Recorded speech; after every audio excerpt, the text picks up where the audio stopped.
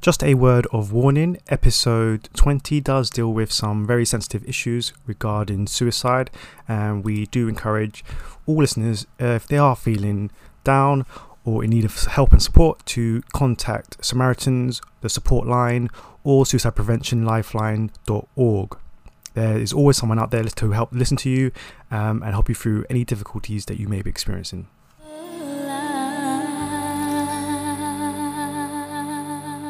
Welcome to episode 20 of Conversation on Eagle Mountain, a podcast about the tribe. I'm your host, Lance, and joining me on the panel today is Liz. Hello. Hill. Hey. And Sabine. Hi. With episode notes done by Matt Ketter and myself. Selena, I'm sorry. I shouldn't have... Please, hear me out. I know about your loyalty to Trudy, but I also know that kiss meant something. Bray, I think I'm in love with you. Don't say that. Why not? It's true. That's why you have to make up your mind. Choose. Me or Trudy. It can't go on like this. I have to know, Bray. I have to know. So episode 20, the screenplay was done by James Wiley. It was directed by John Reed, and the episode synopsis will be read out by Liz.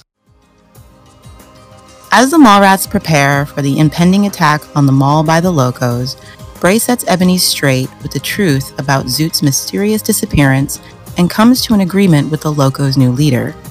Meanwhile, Zandra learns of Lex's indiscretions that led to Ebony's escape and refuses to forgive him. Matters may not be improved when Tai-San decides to make things more harmonious. So episode 20 kicks off with Bray and Ebony's little discussion as they come to an agreement concerning a deal that will benefit both the Locos and the Mallrats, as Bray offers her the means to power in exchange for leaving them alone. And it's this event that quickly leads Ebony to spin a yarn to her tribe about being told she must lead them in a dream by Zoot. So, yeah, quite a few questions here. First of all, what did you think of the deal between Ebony and Bray? What do you think of Ebony's speech? And why do you think the Locos kind of bought into this story? Because, yeah, Zoot's kind of a ruthless leader, but he's not really this religious icon at this point in time. Yeah, what are your thoughts about all of that? First off, I just really loved the conversation between Bray and Ebony, because it showed us so much about Bray's true character. And I think Ebony said it all. She summed up Bray's existence to a point with her, "I see what you're saying, man, but that's your talent, making what you want seem like the best thing for everybody." Mm-hmm. And she says that about Bray, but it's very true about herself as well. Like attracts like. Because, well, yeah, she knows how to spin things in her favor. And I actually never really noticed until now that Bray actually gave her the idea. Keep the name alive. Yeah. The rituals, the legend of Zoot, just pretend he's still alive. I was going to bring that up, like, how we've kind of talked about that, and that was totally, like, Bray's idea from the word. Yeah. And it, like, we've only been talking about it for 20 episodes, and now it's like, oh, hey, way to catch up. Yeah. Bray actually is the person who always said he didn't want his brother to be seen as a god, and yet there he was, telling her to make him out to be some kind of god, and she simply responds with, "Cool, a new religion with me as the high priestess." Well, remember, she did start the priestess thing before. Yeah, that was her priestess power. So he just kind of played up into what she wanted, really. But yeah, you're right. Yeah, he did play up the aspect of Zoot that he said he didn't want to do. So yeah. He started the whole Zoot lives craze. The religion, the god status. At the end of the day, it's all on Bray here. Way to go, Bray. I really like Bray in this episode, and I really love this conversation between him and Ebony. I love how genuine and honest Bray is able to be for a few minutes, and with Ebony of all people. Everyone else he has to tiptoe around. Every time he says anything, it's the wrong thing. Every other female in his life is annoyed with whatever he says, no matter how hard he's trying not to cause conflict. And just for a moment with Ebony, he's able to express how he really feels about this whole thing. You know, he has not been able to mourn his brother properly or even talk about how he feels about it. You know, Trudy has not provided that for him. She does not care that his brother's dead. She never loved his brother. That causes a lot of tension between the two of them. But here with Ebony, he can express, you know, the remorse, the guilt, the anger and frustration at his brother's death. She doesn't mock him for it, even though she easily could. She just hears him. And he's like, when he says, do you think I'm happy he's dead? She can't respond to that because she knows, of course, he's not. She gets that he loved his brother. And it's a really neat scene of respect between adversaries. Like, for a moment, again, these bitter exes, they can't stay angry at each other all the time. They connect. There's something about Bray and Ebony that always brings them back together. There was a place they connected. If their ideals were just a little different, they would be such a great team together. But, so I really like that. I like how she's listening to him and letting him get this out, and he can be honest with her about how he's feeling right now. And for a second, they just drop the facade. He's like, look, what do you want? I just don't want you bothering my friends. She doesn't really want to bother his friends. So she's like, okay, what have you got to offer? You know, I like the deal. I like the diplomacy behind it. You know, Bray knowing exactly what she wants. She wants power. And attacking the Mallrats ain't going to get her there. There's no point in that. And she knows the same thing. And she's honest about her concerns. How do I know your brother isn't alive and you guys aren't starting something? And I did recognize as soon as Zoot, the Chosen storyline started propping up. I remember the first time watching it and thinking, wait a second, that sounds really familiar. This idea of Zoot as a god and an icon. And then I remembered this episode between Bray and Ebony, and I was like, oh my gosh, Bray inadvertently started something. He didn't mean to. It was just an off the cuff, like, whatever. Just say, you got a meeting at the palm of your hand, Ebony. Tell him whatever you want, you know? And I imagine his face. Imagine the moment Bray realized that that's what it turned into. That's not what he was going for. He wasn't trying to turn his brother into God. You guys just said that's the last thing he really wanted. But it's funny. I would have loved to see more of Bray and Ebony together, like working together. There is a dynamic energy between Bray and Ebony that's always very fascinating. And so I really love that. I also really love the fact that Bray being productive. I love him. You know me. I love productive characters, blah, blah, blah. I say it all the time. I know. But I like the fact that Bray caused this problem. He didn't mean to. He got captured by the Locos. He accidentally led Ebony back to the mall, put his friends in danger. And as soon as he realized that, you know, none of their precautions were going to protect them, he went out and solved this problem. You know what I mean? I liked that. I liked Bray going out there to fix something that he had caused and just like, okay, we can't fight the Locos. I need to just talk to Ebony and make a deal with her. And it's not like a bad deal. He's not throwing anyone under the bus. He's not screwing anyone over. He's not making any promises he can't keep. He just gives her his brother's necklace, you know? And he handled it. He made sure his home and his friends are going to be fine. He fixed the problem he started by accident. And I was like, good for you, Bray. Kudos. Good problem solving. I like that. As for the Locos believing Ebony's story, you know, I wouldn't be surprised if at the time there were plenty of them who were just like, really? But like, whatevs. You know what I mean? I don't think they have a better option at this point, though. Like, right. Like, what else are they going to do? It's like, you know, like, right, fine, you're giving us the information we need. We might as well just go along with it, whatever. Yeah, you know, she says it with conviction. And I mean, I'm sure there are some kids who definitely were like, dude, that was his necklace. Where'd it go? How'd she get it? Whoa. You know, I'm sure there was some of them who felt that way. And others who were just like, yeah, I guess that works for me. Whatever. You know what I mean? Yeah. Sure. I mean, it's not like they can just join another tribe. They've made so many enemies. Yeah, they're nestled in. This is their tribe. This is where they are. Most of these kids aren't looking for rhyme or reason anyway. So, yeah, you know, she can get them to chant anything. And all you have to do is, if you're a Loco leader, you just need to yell a lot and with conviction. You know, so yeah, I'm not too surprised that they fell in line with it. And especially if you think about it, that later a part of this tribe joins the Guardian and his crazy ideas. Well, I think a lot of that just goes back to the fact that they are kids and they're looking for stability of an adult figure, even though there are no adults. So it's the person who screams loudest, who looks somewhat more like an adult. And why not go with that person? Because they're the next best thing we have to a mom and dad right now. It's also a natural progression to the evolution of this world. Like we've already discussed, tribes like the Locos and the way they run, they're not going to go very far. You know, those movements, they peter out, you know, and they lose their momentum. And the Locos lose their momentum, especially you have to consider that there's another virus coming up. Things change, you know, and I like the fact that we don't know exactly how, you know, certain kids break off from the Locos and start the Chosen, but it is fascinating to know that these things are happening in the background, that this world is always churning, wheels are always turning, change is always happening, the dynamics are always happening outside the mall. It makes the world feel far more alive. And I also noticed Sammy in the background. Yes, he is in this episode. And I did not realize that he was an extra all the way back to season 1. I was like, holy crap, this kid was hanging around the set for 4 seasons before they gave him a role. I don't think, like, the casting agency in New Zealand is that big. I mean, even if you look at Lord of the Rings, there are tribe actors in there. So I'm sure they're just like, any kid in this age group, like, come on down for a fun, we'll give you pizza. It was actually something I only realised when Lucas Hayward got in touch with us. We were trying to get him on for an interview. I remember that. I was watching it today. I still forgot that he was in it. I was like, oh wow. Yeah. I remember that, yeah.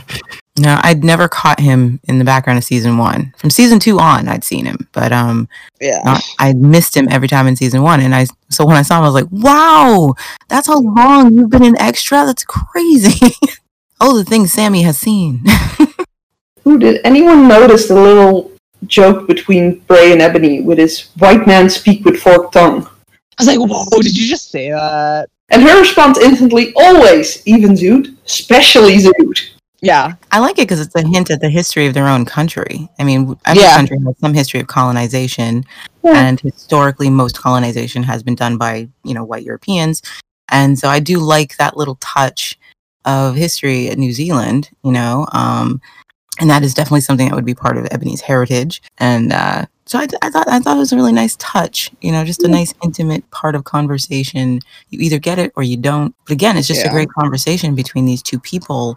It makes you feel the history between them and the complicated dynamic between them. They should hate each other. They act like they hate each other, and yet they're able to have completely civil conversations and moments of understanding. So it's... And he knows he can get away with saying that to her. Yeah.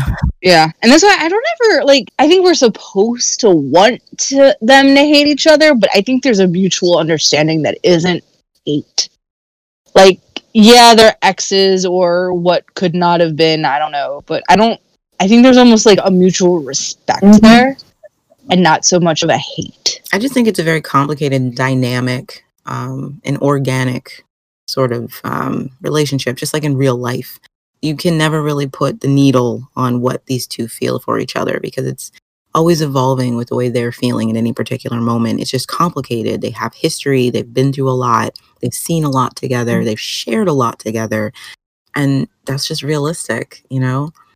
I have relationships with people like this. It's just not that simple how you feel about them.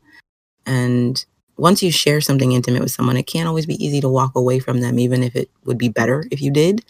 They're a really great example of two people who, even though they've got great chemistry and sometimes have great understanding and look like they would work so well together, they simply can't.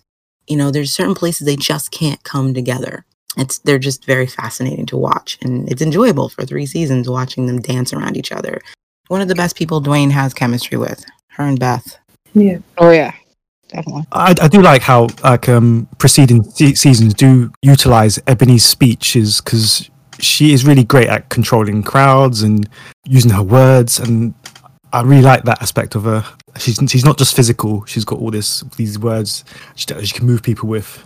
Yeah, she is a fantastic orator. She's probably the best in the entire, like, all 5 seasons. Anybody who's ever had to control a crowd with their voice alone. Yeah, she is the best at it. She can handle almost any crowd and has only failed maybe twice at, you know, quelling the raging mob. And it's so sad because it's like this girl has so much potential to fix this city. You know what I mean? Like, Ebony could be the greatest leader the city would ever see. But she gets in her own way.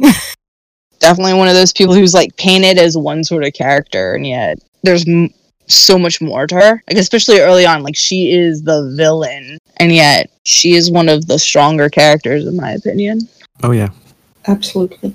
I actually like the fact that sometimes her villainy isn't even painted as villainy. It's more that her goals are just different. Like, what she wants happens to be different from our heroes. And her belief in how she should get it is different from our heroes. And she's just as determined as our heroes are to get it. I'm not saying this to excuse any of her abominable actions that she'll take, but I do think it's fascinating that she isn't painted in black and white as just a bad guy. We always really understand her motives and why she does the things she does, and they can be very relatable. Even if we wouldn't do the same thing, we at least get where she's coming from and why she thinks this is the way it needs to be done.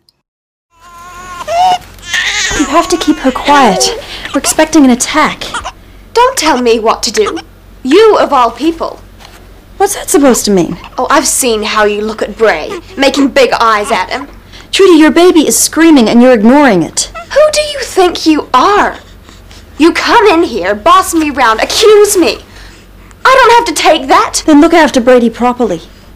I will, if you get out of my face. Trudy and Amber's so-called friendship, and I say so-called because obviously in the last podcast we did mention how unhealthily one-sided it was. And it's in the scene that Trudy instantly turns the situation on its head as Amber comes to find out what was happening with Brady, and she snaps at her. Just to shift the topic a bit, but does anyone feel sorry for Amber at all in this scene?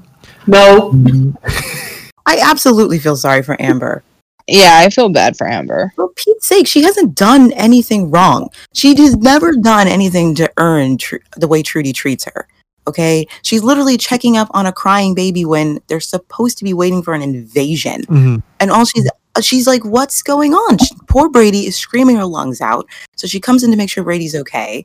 And it's not as though, Trudy's preoccupied or she can't take care of Brady. She just doesn't care what happens to Brady, herself, or anybody else. And then has the nerve to be pissed when Amber asks what's the matter. Amber doesn't come in and accuse her. She asks her what's the matter first. Like, maybe there's a reason Trudy's behaving this way and Brady's screaming. Mm-hmm. You know what I mean?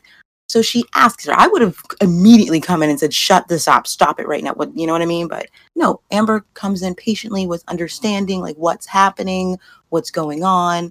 And Trudy immediately attacks her. And at this point, it's just like, I'm sick of your crap, Trudy. You know what I mean? Amber did not deserve this. She hasn't done anything wrong. And she's right. You're letting your child scream at the top of her lungs. Maybe she's hungry, for Pete's sake. Take care of your kid. At some point, there's no excuse for the way Trudy is behaving. She's just really good at playing the victim at this point. She just doesn't care. And she takes zero responsibility for the way she acts and causes her own problems, because she has caused this problem herself. And just, it's so much for friendship. I'm right up there with you. Like, ugh. The only reason there's a friendship at all is because Amber's putting the effort in. I just like the fact that, for once, someone tells Amber that she isn't boss of them. Who do you think you are? You come in here, boss me around, accuse me? I don't have to take that. No. Yeah, you do, because I don't think Trudy, like, Amber ever came into boss. It was hey, your kid's screaming. Come on. Can I even help you? Your bias is off the charts right now. I know how much you love Trudy, but that's ridiculous. She was Amber looking has done nothing at wrong. her and crying on her shoulder the other day, and now she's coming to check on her, and like, no, that's not fair. Come on. That's such an unfair judgment right there. Sorry, absolutely. You're acting like Amber's the one who did something wrong, and Trudy called her out, and it's like, did you see the same scene I did? You know what? How I love it when people are mean to Amber. Yeah, we know, we get it, even when it's completely unjustified. Because I mean, even if because we see Trudy, she's in one of her moods again, and Amber's really just like, hey, what can I do to help? And let me help you. And Trudy's just like, nope, I'm gonna bite your head off. And stay away from my boyfriend while you're at it. Like, oh no, come on, really? Over you 10, knock it off, stop it. Just ugh. I will say I did like the Trudy drawing love hearts and writing Bray, because it just instantly reminded me of teenage laugh. And No. Right? I thought that was quite like annoyingly cute, but yeah.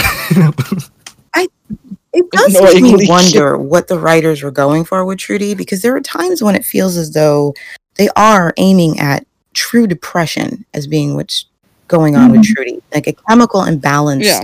in her brain and with her hormones. And there are times when she really does come across as someone who that is what she's suffering from. Yeah. And then there are other times they paint her as nothing more than a petulant child. You know what I mean? Who's just throwing a tantrum because she's not getting what she wants. Little of both. So I am confused as to what they're going for with Trudy. Is Trudy clinically depressed, or is Trudy just being a brat? You know? I think it's a little Yeah, of I'm both. with you on that because I was wondering that as well. You can have a little bit of both. Because if she's clinically depressed, there is like some excuse for what she's doing because she can't quite help it. But if she's just being a brat, then it's completely inexcusable that she's behaving this way. I mean, So it's a little hard to how to feel about her behavior. Like in this moment, this scene is totally painted as Trudy's just being a snot. That's it. Whole scene. That's how this whole episode she's treated that way. But for example, in the last episode, she's treated with a little more sensitivity in that maybe she can't help the way her hormones are controlling her and the way her brain. are we back to Trudy being possibly bipolar? Yeah. I mean, I think it still fits very much in with Trudy's. But as soon as Trudy Character. decides to not be this way anymore, she just isn't. That's why I don't think she's bipolar, because when she decides, okay, I'm going to behave and be a decent person, boom, she's just suddenly a very decent person. Yeah, sure, she's emotional, but she controls how she treats people despite how she's feeling. It doesn't feel like this is something that's out of her control. It's just that she doesn't feel like exerting any control over her actions right now.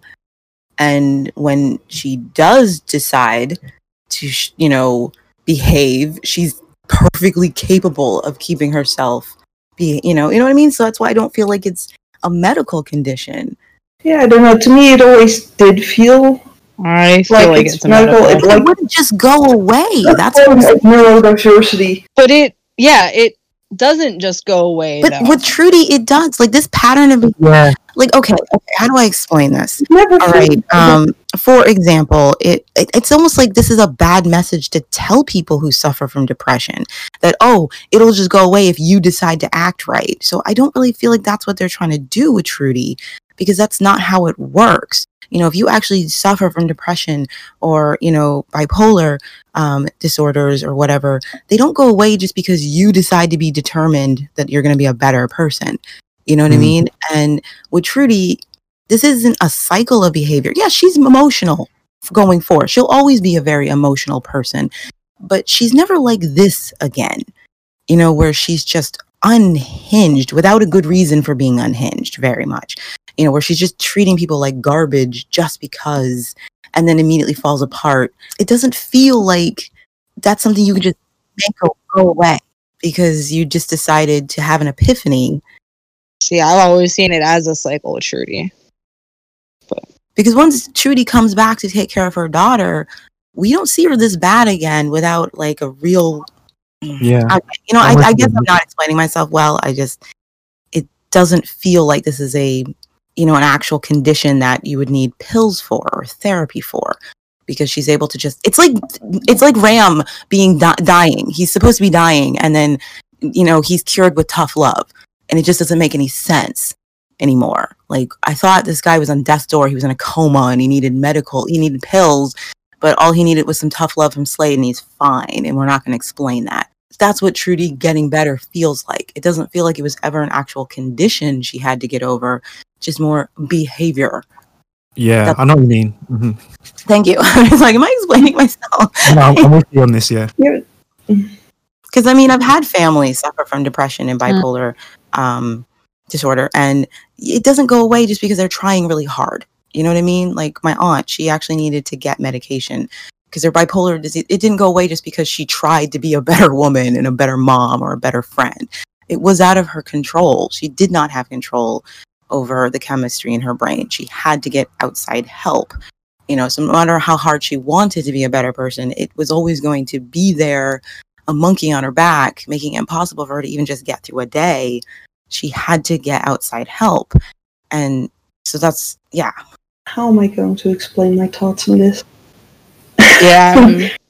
I see it as a cycle. Like, it's not necessarily a switch or an outside thing getting better. Like, you know, there are obviously no pills or anything in this world, but I think Trudy looks outside of herself to find that sort of thing that she needs. So, like, we've talked about her postpartum depression and all of that, and once I think it's a conscious decision, and even though it's always in the back of her brain to have these thoughts, she's able to push them aside for her daughter or for whatever it is that she needs to do it for. And that, you know, as someone who does suffer from mental things as well, like, there are things that I can do for myself to even get out of that headspace. I don't think that's an unreasonable thing to say.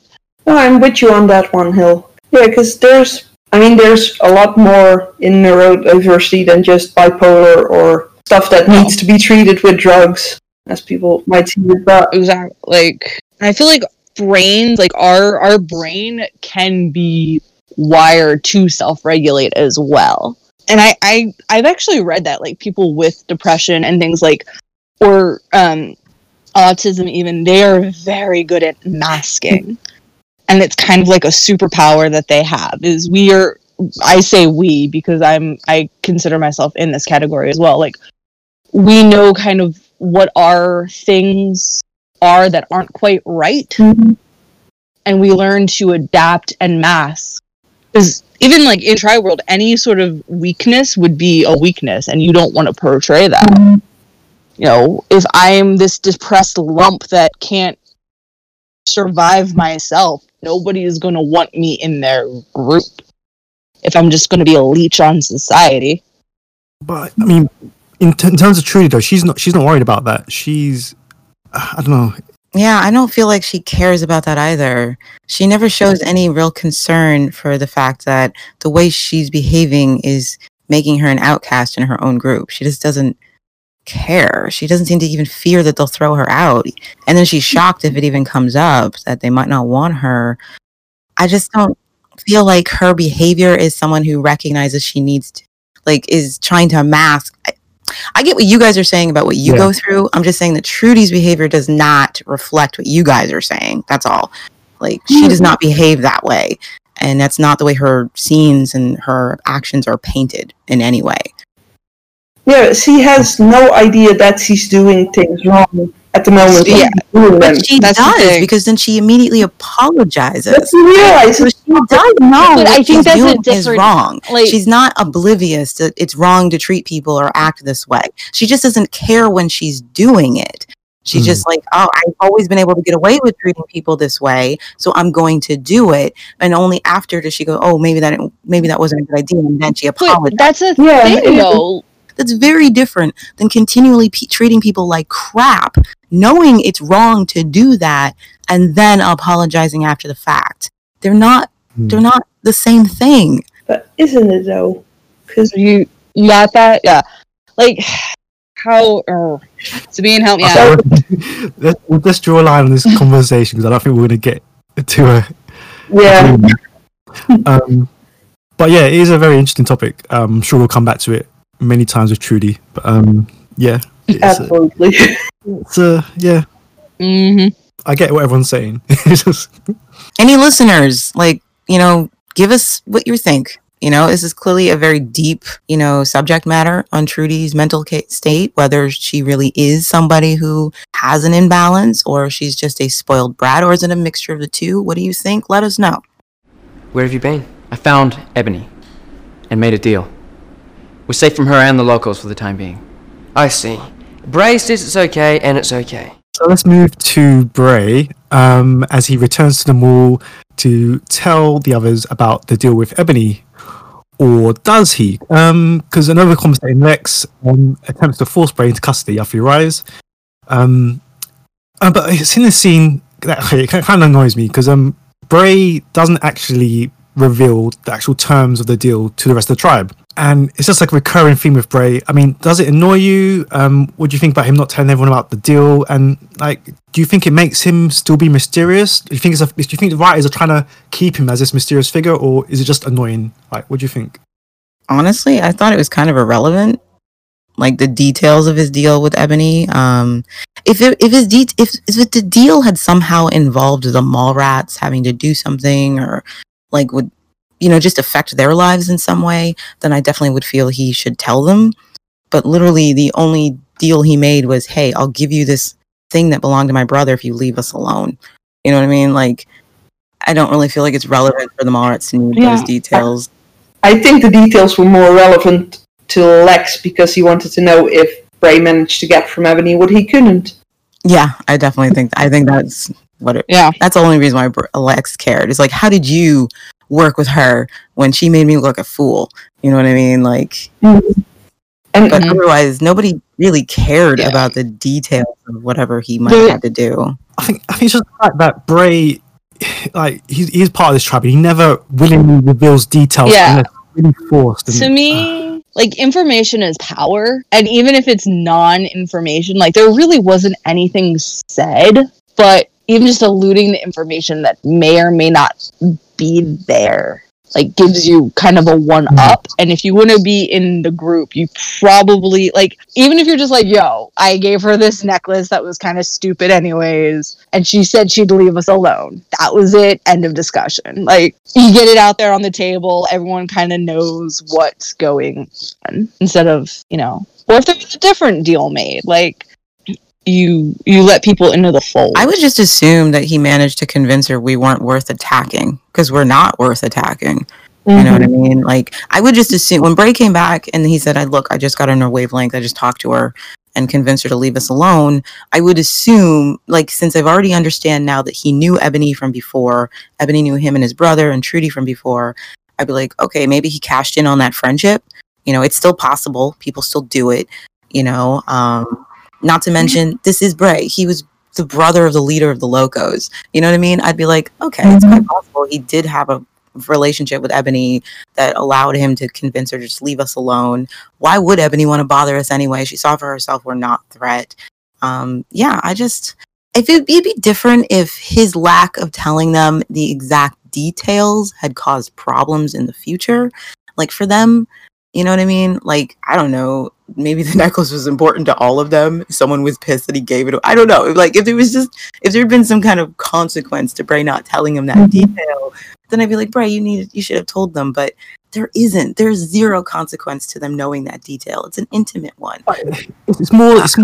It's not the fact that he doesn't tell them this deal. It's more that he doesn't tell them really anything. Like, anything. Part of this That's tribe, the thing. He won't venture forth anything unless forced to. So that's like, it's, I don't know, I find it annoying. That's what I was getting at, or trying to at least. Like, you kind of have to give, if you want to be a part of the group, you've got to have some sort of information flow, even if it's not that big since of a he's deal. arrived, he's had all these secrets, and even if you're like, hey guys, I ate the last can of corn. Like, sorry, you've got to give up information if you're going to live with a group of people. But Bray has never done that. No, exactly. It wouldn't have been in character for him to tell them what was going on.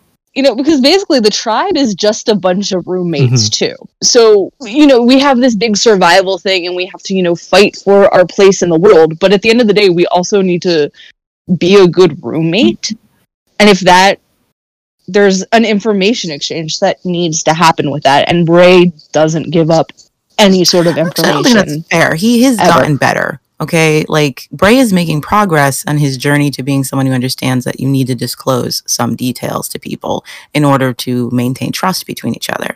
So if you go back to Bray's, the way he first was when he showed up, he really disclosed nothing.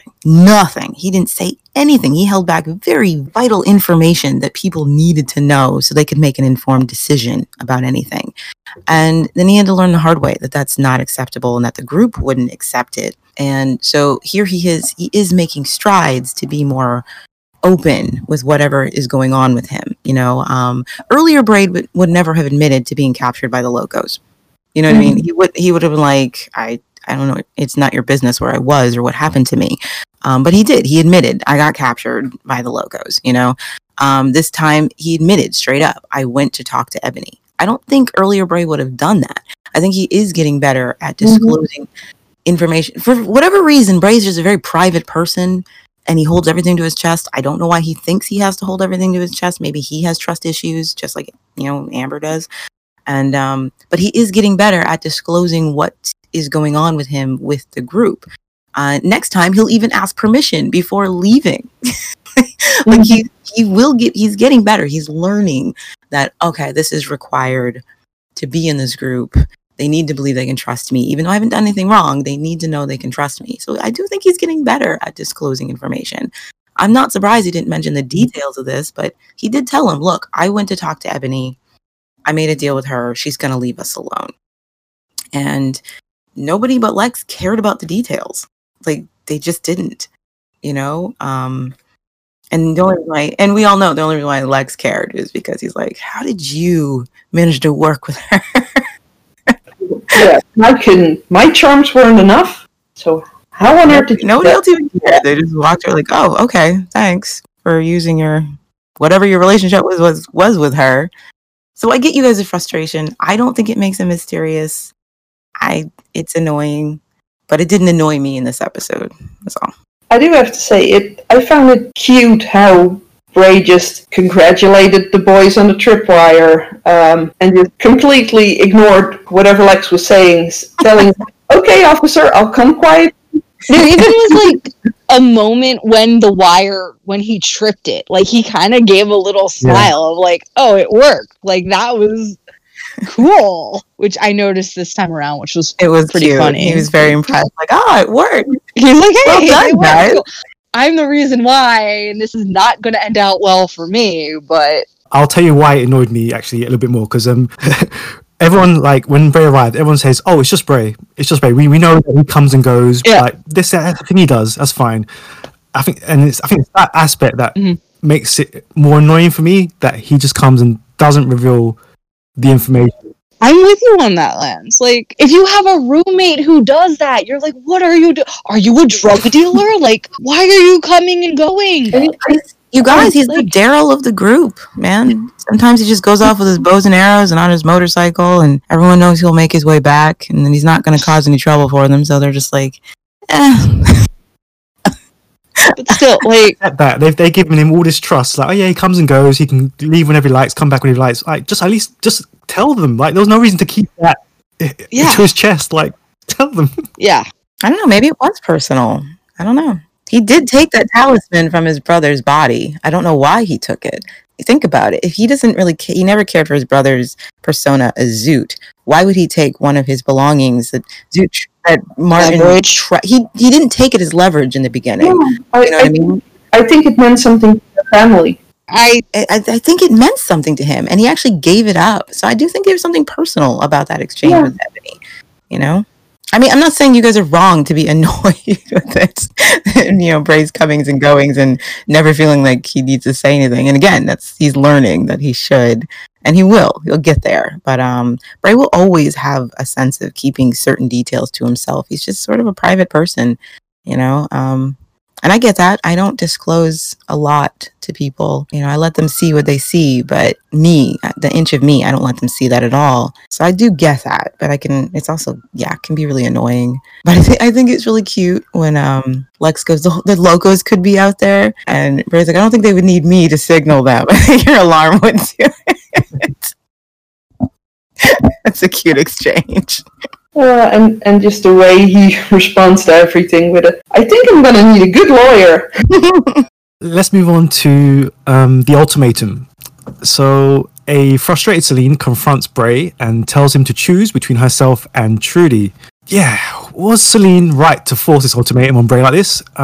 Especially since we already know that Bray doesn't want complications. He doesn't want anything too heavy. He spent months running from Trudy. What do you think about that sudden ultimatum? Anyone who puts an ultimatum like that in life is just not, no, should not happen. It's a good reason to kick her out. Yeah, like that's not a good relationship. I'm on the fence. On one hand, I do agree that it's a bit much and a little soon to be basically telling someone they need to make a choice between you or someone else when you've only kissed a couple times and you've barely been flirting and it's not even really understood. I think it would have made more sense if Celine had simply, because I know Celine just wants an answer as to what the heck is going on between them. Does he actually want to be with her, or is he going to stick with Trudy? And she is right to want that answer. She definitely deserves to know, like, are you just messing around with me? Are you actually, do you want to be with me? Do you want to be my boyfriend? Because I need to know that. And that's fair. That's a totally fair thing for her to ask. Like, just can you clarify what this is? Because I'm not going to share you. And if you really feel like you need to take care of Trudy, then you need to stop kissing me. You know what I mean? Like, you need to stop, leading me on and making me think that there's something between us. So I'm in the middle where she definitely had the right to ask him to make up his mind about whether or not he likes her and whether or not he wants to be with her. She's right to ask that. But yeah, making it come down to, look, you need to choose me or her. I just would want answers, and she deserves answers. But it does seem like she's framing it as though, look, you need to make a choice about what, like, me or her, when I really think she should have been saying, you need to make a choice about what it is you want, and then stick with that, because he is leading Celine on right now. You know what I mean? And how would you feel if you had a guy who, on one hand seems like, okay, he needs to go take care of this person, he needs to be with that person, and he's clearly telling that person that he'll try and take care of them, but then every time he's away, with you, he's showing an interest and intimacy in you, and he's kissing you, and you'd be like, dude, I just need to know where I stand with you. Like, are we boyfriend and girlfriend, or am I just something to get your frustration out on? I don't want to be that, I do think she would have had a better chance at the answer she liked if she wouldn't have instantly thrown in that she thinks she's in love with him. If she hadn't thrown in the love word, she might have. She had to check her own feelings a little bit. Well, young people like to throw that around a lot. She thinks that what he feels for her is sincere, so why not tell him the truth about how she feels? Girls are usually more earnest about that than boys are. We're very quick to tell you, especially at that age, we're very quick to tell you we like you. And, boys are more likely to be like, I don't know what to do with that information. That's overwhelming. And then, of course, we learn through the aspect of dating that that's not something you jump into very quickly. But when you first start dating, you don't know that. And you will throw it out there. You'll tell someone you love them in a heartbeat before you learn that discretion, honey. Pull it back a little bit. And then there are people who would love to hear someone that say that to them immediately, If Bray had told her, I love you, she would have been on cloud 9. So of course she thinks that she should tell him that. For Pete's sake, Trudy did it right after his brother was dead. I mean, there's just no sense of, you can hold that back a little bit. Maybe this is not the right time. It's too soon to say that to somebody. I don't think she would have gotten the answer. I don't know if she would have got. I think she deserved an answer. That's all I can say. Maybe she shouldn't have framed it the way she did as an ultimatum, but he does need to make a choice. He can't keep dabbling between the two of them. Even Amber told him, dude, you need to make up your mind. I actually prefer the way Celine put it compared to Amber, because Celine doesn't insinuate that he has to choose either one, just that he has to choose. She doesn't say you have to choose me or you have to choose Trudy. Just, dude, make a choice as to what the deal is. Amber insinuates that he has to choose Trudy because Trudy's his responsibility. And I don't think that's fair. I don't think it's fair for anyone to try and say that Trudy is Bray's responsibility, because she's not. And I'm firm on that. Just because he chose to take care of her when she was pregnant, he was trying to bring her and his brother back together. There's nothing in the rule book that says Bray had to take on this responsibility. And I don't think it's fair for anyone to tell him that it's on him. Yes, Trudy's fragile, but I'm sorry, that's not Bray's problem. He doesn't have to take it on. It's admirable for him to do it, but he doesn't have to. And I don't think that was fair of Amber at all. Yeah, that was one of my next questions I was going to ask.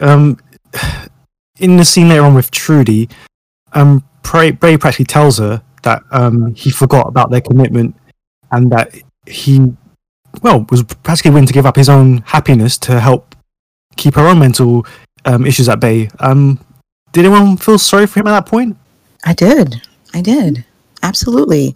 No one else's, I mean, unless it's your children or maybe your parents, you are not responsible for someone else's emotional state. And it's not fair that Trudy's going through this, but it's not on Bray. It's not his responsibility. And I don't think that he should be expected to throw away his own well-being to take care of her. It's not even what she wants anyway. I mean, look at the way she reacts. Here he is saying, I'll be there for you. I forgot my responsibility. And she throws another temper tantrum because it's not the declaration of love she wanted. You know, he already told you he doesn't love you, but he is trying to commit to you in some way. And of course, it's still not what you want. And Bray shouldn't have been put in that position in the first place at all. It's not fair to him. And none of this has been fair to him. And yeah, I didn't care for that. And I did feel bad for him. Sabine? Oh, I know. I already know. I can't. Tell me, please. It's all him. He should do this. Go ahead. I can't wait to hear it. I don't know.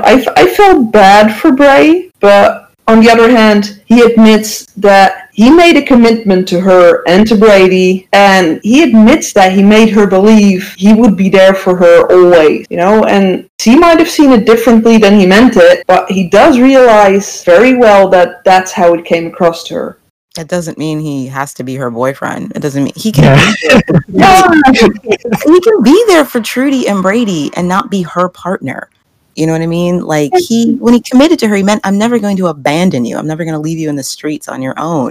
I will make sure you guys have a roof over your head. Yeah. It's not the same as being like, I'm going to be your lifelong partner and help you raise your kid. You know, it's not fair to him that that's the way Trudy saw it. And he's just trying to be fair right now. He's just trying to like make up with her. Mm-hmm.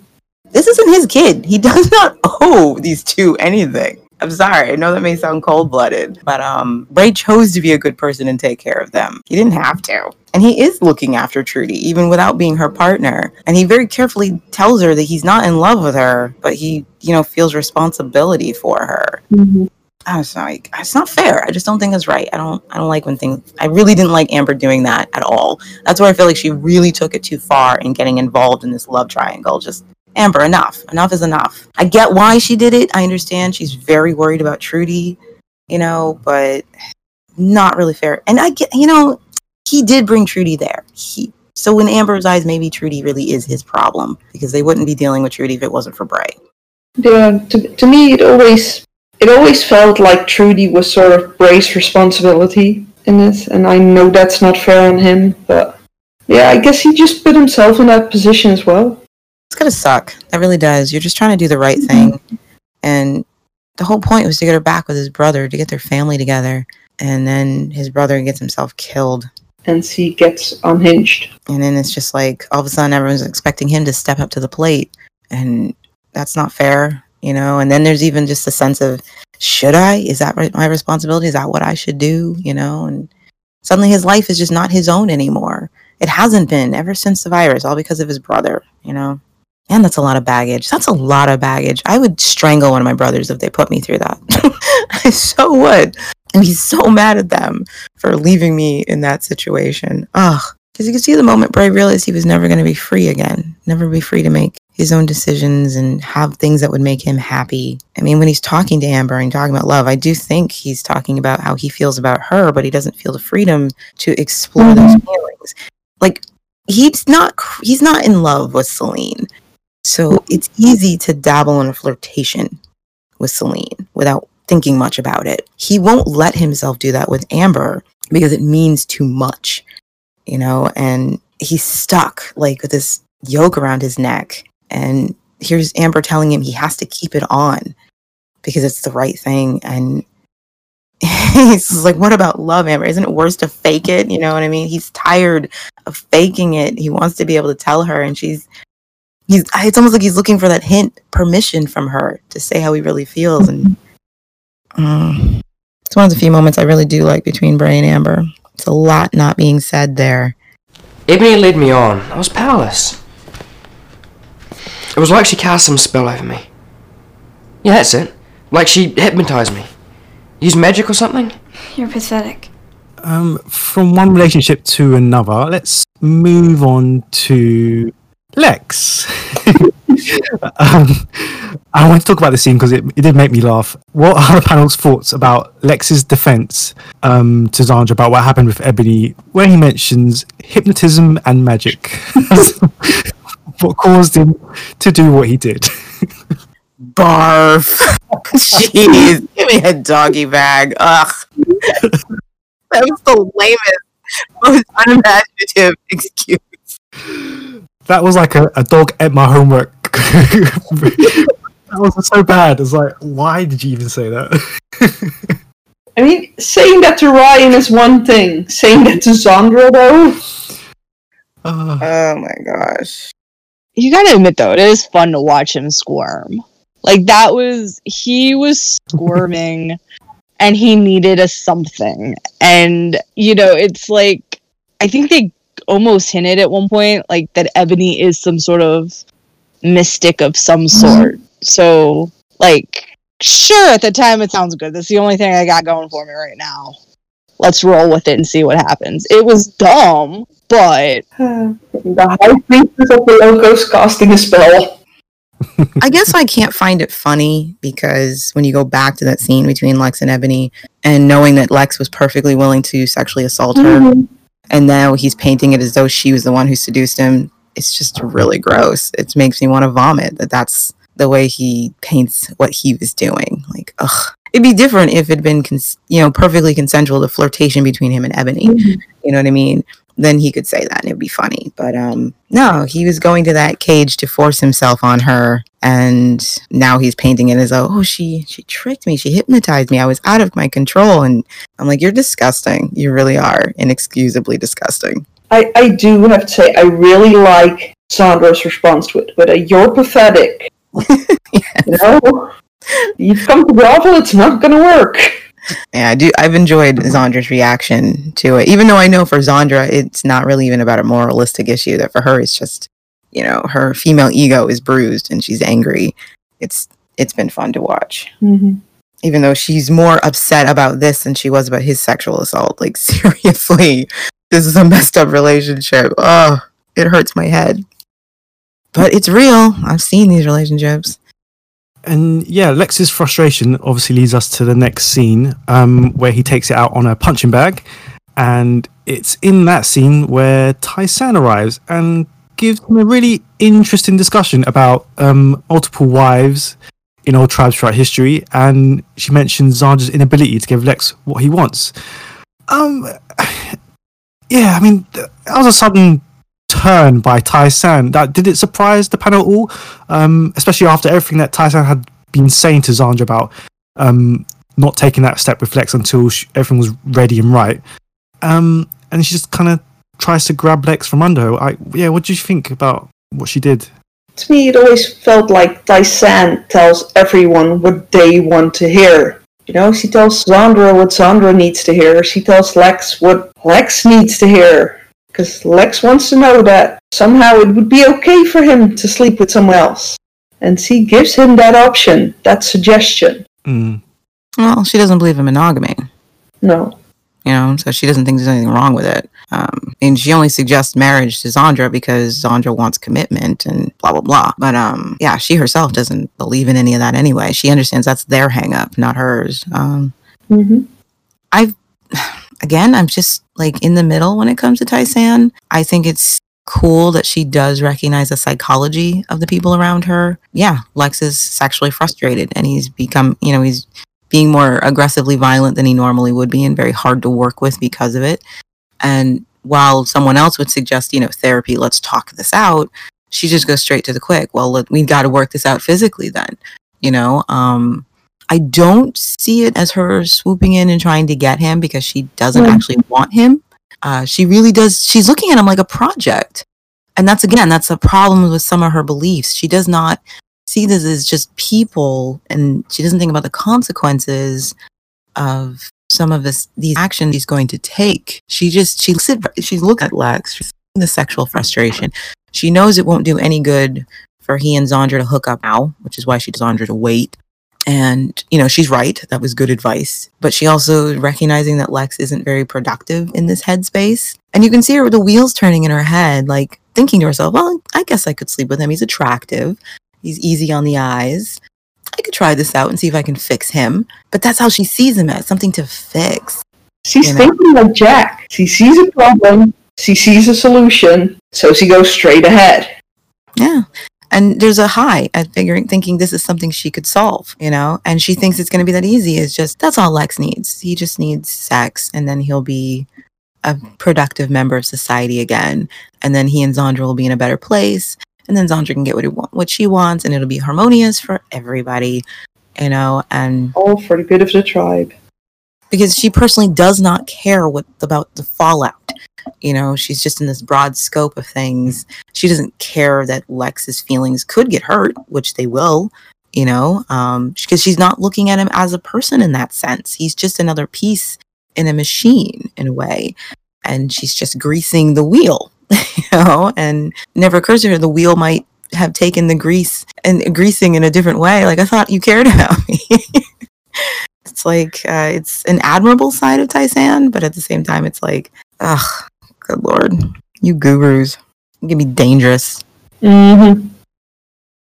But it was refreshing, to have another female character who's just so open with her sexuality and doesn't have any hang-ups about it. I thought that was cool.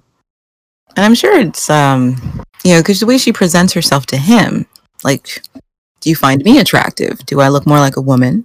She's trying to get a readout. Would he be open to this? Mm-hmm. And, he glances at her like, okay. And she's like, it's like she gets it in her head, like, okay, I think he'd be receptive. I'm going to try it. I'm going to try out this new experiment and see how it works without any real thought of, these are human beings, Problem, solution. Yeah, I'll fix this for everybody and it'll be fine. That's what she's thinking. I'm going to fix this. Yeah, I mean, if he gets his sexual frustration out of the way, then that'll be over and done with in her head. Because it's not just Zandra he messes up with because of his sexual frustration. He messed it up with Ebony, too. If he was getting it, he wouldn't have had the baby batter on the brain, and he would have been able to guard Ebony properly. Mm-hmm. But because he's, I guess, a slave to his passions or whatever, she's like, let me get your head straight. You have a chemical imbalance. It'll be good for everybody if he's not so horny, I guess. That leads us to our final thoughts of the episode, where some big things start to happen. As well as Tai-San slipping into Lex's bed, we also cut to Trudy, who steals pills from Dao and proceeds to overdose. Yeah, like, immediate thoughts. What did you think? I thought, this poor girl is so tired of life and everything. Mm. Why is she doing this in front of that poor little innocent baby? She fought so hard to take her back from Celine, and thinking Celine stole her from her, only to just end things? Again, I don't really think Trudy cares much about anybody else. Not Brady. No, she doesn't care about anybody else. And she doesn't care how her actions affect them. That's why she behaves the way she does. And whether or not it's because she's spoiled or because she's got a condition, not going to argue that point, but where she is emotionally, she does not care about other people. She doesn't care how she treats them. She doesn't care how her behavior affects them. So she certainly does not care how this could affect her daughter. I don't even think Trudy would care if there was a possibility for Brady to remember it. And the only reason I think she made a big fuss with Celine having taken Brady is I think she just wanted a reason to be upset. Because logically, come on, she literally saw Bray take Brady from the room, because she confessed that she didn't have any nappies. She'd run out. The baby was screaming. She was too busy concentrating on whether or not he'd slept with Ebony, and so she knows he took Brady. She's just looking for a reason to be upset and have a go at Celine, and she was just hoping to catch the baby with Celine. Maybe Braid might have passed the baby on to her, so she could just scream at her, take out her frustrations on her, but Celine wasn't having it, and she didn't have the baby, and which I think is a funny conversation. Trudy's talking so entitled. I brought her into this world. How dare you say things? And it's like, it takes a lot more to be a parent than to produce a child. Hate to break it to you. Yeah, you gave birth to her. You're still not a mother, honey. Even cockroaches have kids. All right. It's nothing special to have a child. It's about raising them and taking care of them, which you do not do. You technically aren't a mom. Sorry. So yeah, that whole thing. Jeez. Kidnapping the baby. The whole pill scene. I think she just wanted to be gone from everything. All the friggin' drama to be over with. I wonder, I'm trying to figure out, I want to be sensitive. This is a very sensitive topic, so I do not want to be flippant or just throw things out there. I don't want to offend anybody. I have fortunately never had to deal with like this kind of clinical depression. Postpartum depression is very different. What I went through, I have never been suicidal. I have never actually wanted to end my life. I have too much of an ego for it. I cannot. I don't like the idea of even fathoming life without me in it. And I don't know what it's like to feel that way. And I've lost friends to suicide, and it's really hard to wrap your head around that. Or if Trudy's suffering from suicidal ideology, which is different. I did have that. A lot of people have that. The idea that suicide can fix things, but it's also under the fantasy that you'll somehow be able to witness that. It's like someone who wants to use suicide as a revenge, because somewhere in their mind they feel like they might even see the revenge. You know, I used to be obsessed with the idea that if I died, these people would be sorry, or you'll miss me when I'm gone. I didn't want to actually be dead. I saw it as a way of, I don't know, emotionally getting back at other people or proving that I was truly loved. Because somewhere in my head, I hadn't fathomed, I'm not going to see any of this. I'm not going to be able to witness it. I'm not going to be at my funeral and see people cry over me. So I'm not really sure which one Trudy's dealing with, you know, whether or not she's using this as a way to get back, or if she truly does not want to be alive anymore. I don't know. It is something she stated before, though, that she doesn't want to live like this. What use is it to be alive if she can't have what she dreamed of having? But then there are other things that I found strange about the suicide that almost make me feel like she wanted to get caught. In the last couple of days, how many times has someone had to come in the room because Brady was screaming, right? And Brady still isn't really sleeping fully through the night. So there's a good chance Brady's going to wake up and cry, which means there's a good chance someone's going to come into the room and see what Trudy has done. And again, I've never been through this, so I don't know what the mind frame of someone who really feels like this is. I just, usually statistically, people who truly want to kill themselves make sure they can't get caught in any way, so it can't be stopped, compared to people who are crying out for help, might do it in a way where there's a chance someone might find him. I don't know if that's, I'm not saying that that's the hard and fast rule or anything, but I just wonder if she did want to get caught, you know? She wouldn't have taken that many pills, though. We don't know how many she took. Yeah. We know she dumped the pill bottle out, but we only see her take 2, and then the screen goes to black. And when we see her again, we don't know how many she took. Yeah, but otherwise she would have hidden some. She didn't care, remember? She did not care. This is a showpiece. You know what I mean? That's what I'm saying. Like, this is a dramatic statement. It's very dramatic, all of it. It's very Shakespearean, dropping all the pills out and then going until she falls asleep. It feels like a statement. It's like pouring rose petals over your body before you go out. I don't know. I don't know. I felt like, you know, she either wanted to be caught or she wanted people to feel bad when they found her, you know? Probably a bit of both. Yeah. Because I used to do weird things like that. I remember I was really, like I said, suicidal ideology. I was a little obsessed with the idea of my death and the effects it would have on other people, even though I didn't personally want to die. I just wished I could see how my death would affect others. I remember, like, I would do stupid things. Like, my mom would walk into the dining room and I'd be laying there on the floor as though I had fallen off the chair, and I'd have my head at a weird angle. I just wanted to get a reaction to her. And of course, she would be like, she wouldn't say anything, or she'd be like, "What are you doing?" And I'd be like, "You wouldn't react that way if I was really dead. What would you do if I was really dead, Mom?" You know, and she'd just leave the room, you know, because I was just being dramatic. But yeah, I was a little obsessed with the idea of how others would react to finding me that way. And, you know, I honestly, at age 16, thought the most romantic thing that could ever happen was to die in the arms of the man who loved me. And, you know, like, that's the last thing I see is his tears over me, and he'll never love again because I was so amazing. Like, so I don't know. I'm like, is that where Trudy's head is? Like, that idea that her death will have some huge, profound effect on the people who have wronged her or hurt her, and now they'll be sorry. But it still has to suck to feel like that bad that you would do it, that you would act on it, because I don't know what that's like. It's really dark, though, you know, like the show just keeps surprising me at where it was willing to go. Yeah. Like things were already just heavy enough. We just dealt with the sexual assault storyline a couple episodes ago, and we're still dealing the ramifications of it. And now we have this child who decides to take her life. There's no chance to catch her breath between these moments and these horrible events. Well, for me, it did feel fitting for Trudy's state of mind. Oh yeah, definitely. It didn't feel like it came out of nowhere. It was like, oh yeah, we should have seen this coming. Yeah. I mean, even the tipping point makes sense. You know, when Bray is telling her like she's a responsibility, she's a duty, and it's almost like that's the moment it hits her. He's never gonna love me. That's all I'll ever be to him. That's the only reason he ever took me in, and she can't handle it. You know. I think Trudy definitely has a lot of feelings that she's wrestling with, and you know, at that age and with what's going on there, that is an out. That is a very big out. I can understand why she'd want that, though.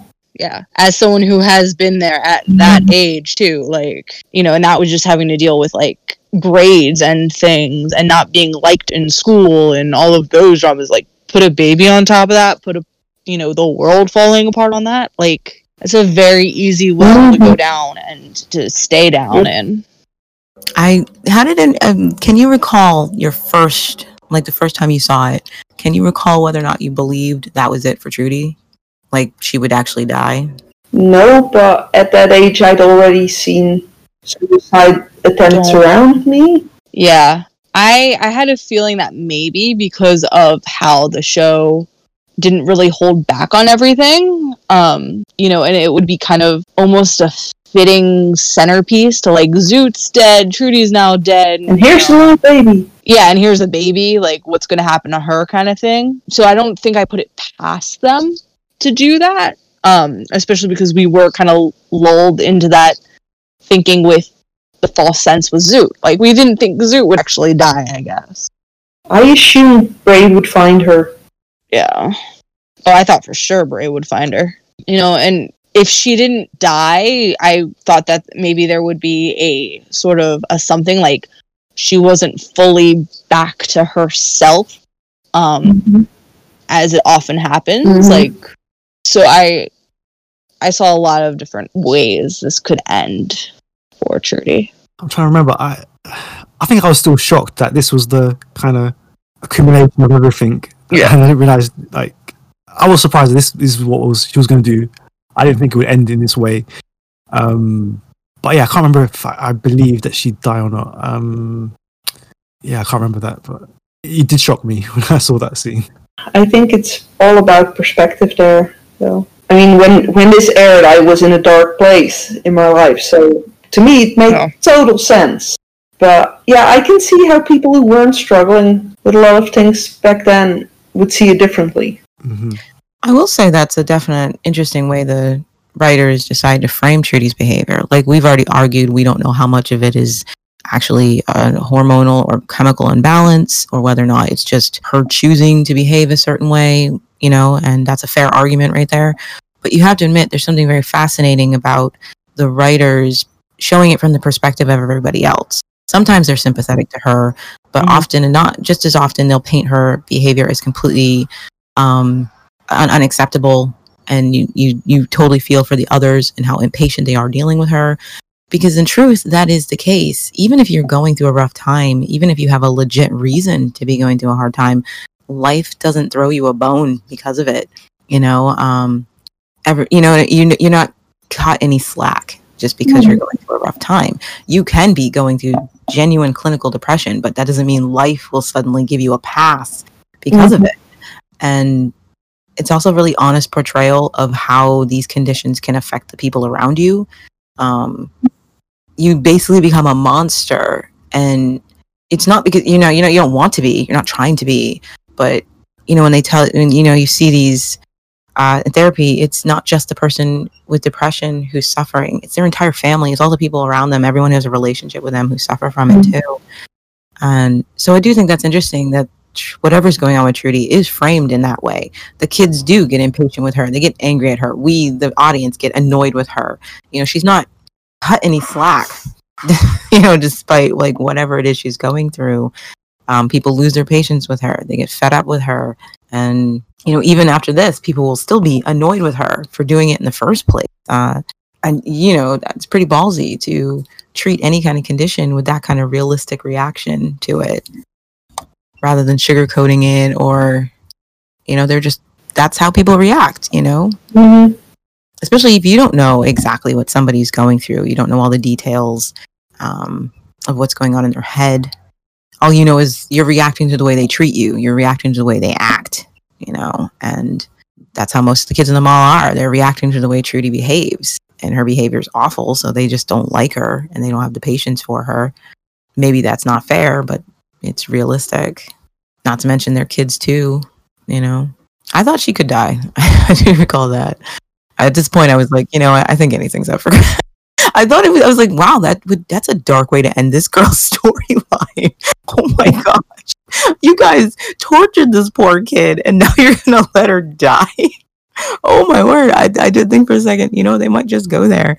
The show keeps surprising me, so. I felt it was kind of a fitting swan song for Trudy, though. Have this tragic character come in and then, but they'd already done it with Zoot, so I was like, yeah, exactly. Maybe it is about Brady. That would have had a big impact on Brady. That would have been very. Before you knew it, both your parents ended their lives, got themselves killed, or whatever. Before you could ever remember them, and so for all I knew, this was her story and not Trudy or Zoot's. So.